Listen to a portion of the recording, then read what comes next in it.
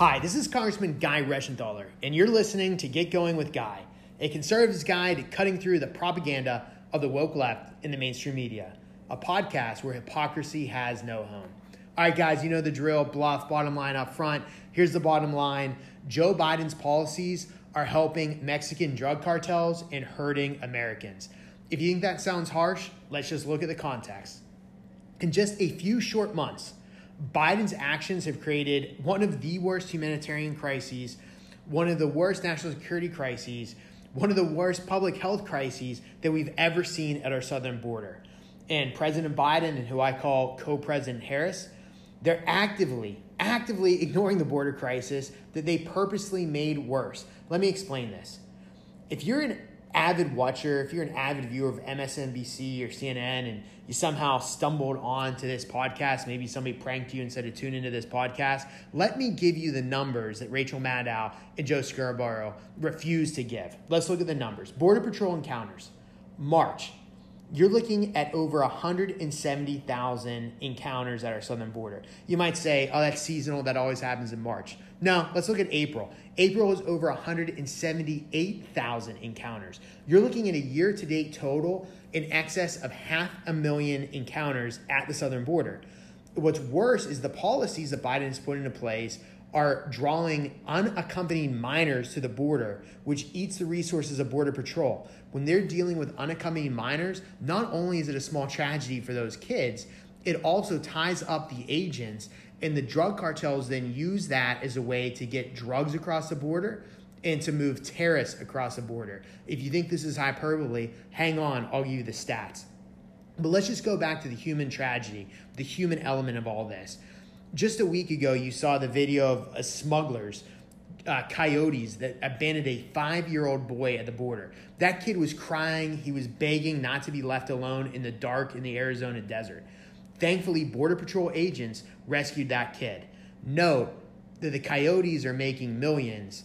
The far left wants to defund the Border Patrol agents that actually saved that kid. And when I say that the drug cartels are making millions, they really are. They're making about $14 million a day. Traffickers have made over $400 million just in February. Biden is hurting America as he's helping the drug cartels make more money. And now, I mentioned terrorists. That's just not hyperbole. In April, 2 Yemenis terrorists were caught attempting to cross the southern border. Those individuals were on the terrorist watch list. I am not making this up. And what's worse is when you think about it, the drug cartels and the coyotes will flood certain areas of the border. Border Patrol agents will go to that area. And then when the Border Patrol agents are distracted, they'll then take high value, what they call high value individuals across, and they'll take drugs across. That leads to what's known as getaways. Right now, you have about 1,500 getaways. There's even more if you look at the entire year. But to put that in perspective, you could fill Beaver Stadium in Happy Valley with the amount of getaways that we've had just this year. Now, who's in charge of this situation? Well, Joe Biden, I think deep down he knows this is a disaster, so he put Kamala in charge of it, his co-president, who I jokingly call the co-president. Kamala wants nothing to do with it. She's trying to distance herself from this situation. If you doubt me, think about it. It's been over 70 days since she's been made the border czar, and she still hasn't gone to the border. She has, though, gone to Guatemala and Mexico. She's gone to other countries saying that things like climate change are creating this problem. But I think deep down, even Kamala Harris knows that really what's causing this problem is a total reversal from the Trump policies. Remember when we had the stay in place, the remain in Mexico policy, which deprived the cartels of making this money, which actually helped individuals avoid the dangerous trek to our southern border? They did away with this. They brought back the disastrous catch and release program under the Obama-Biden administration. They brought that back as well. And then that tough talk that President Trump had that prevented people from making the dangerous trek to the southern border, yeah, there's no tough talk anymore. Joe Biden is basically welcoming illegal immigrants to the southern border.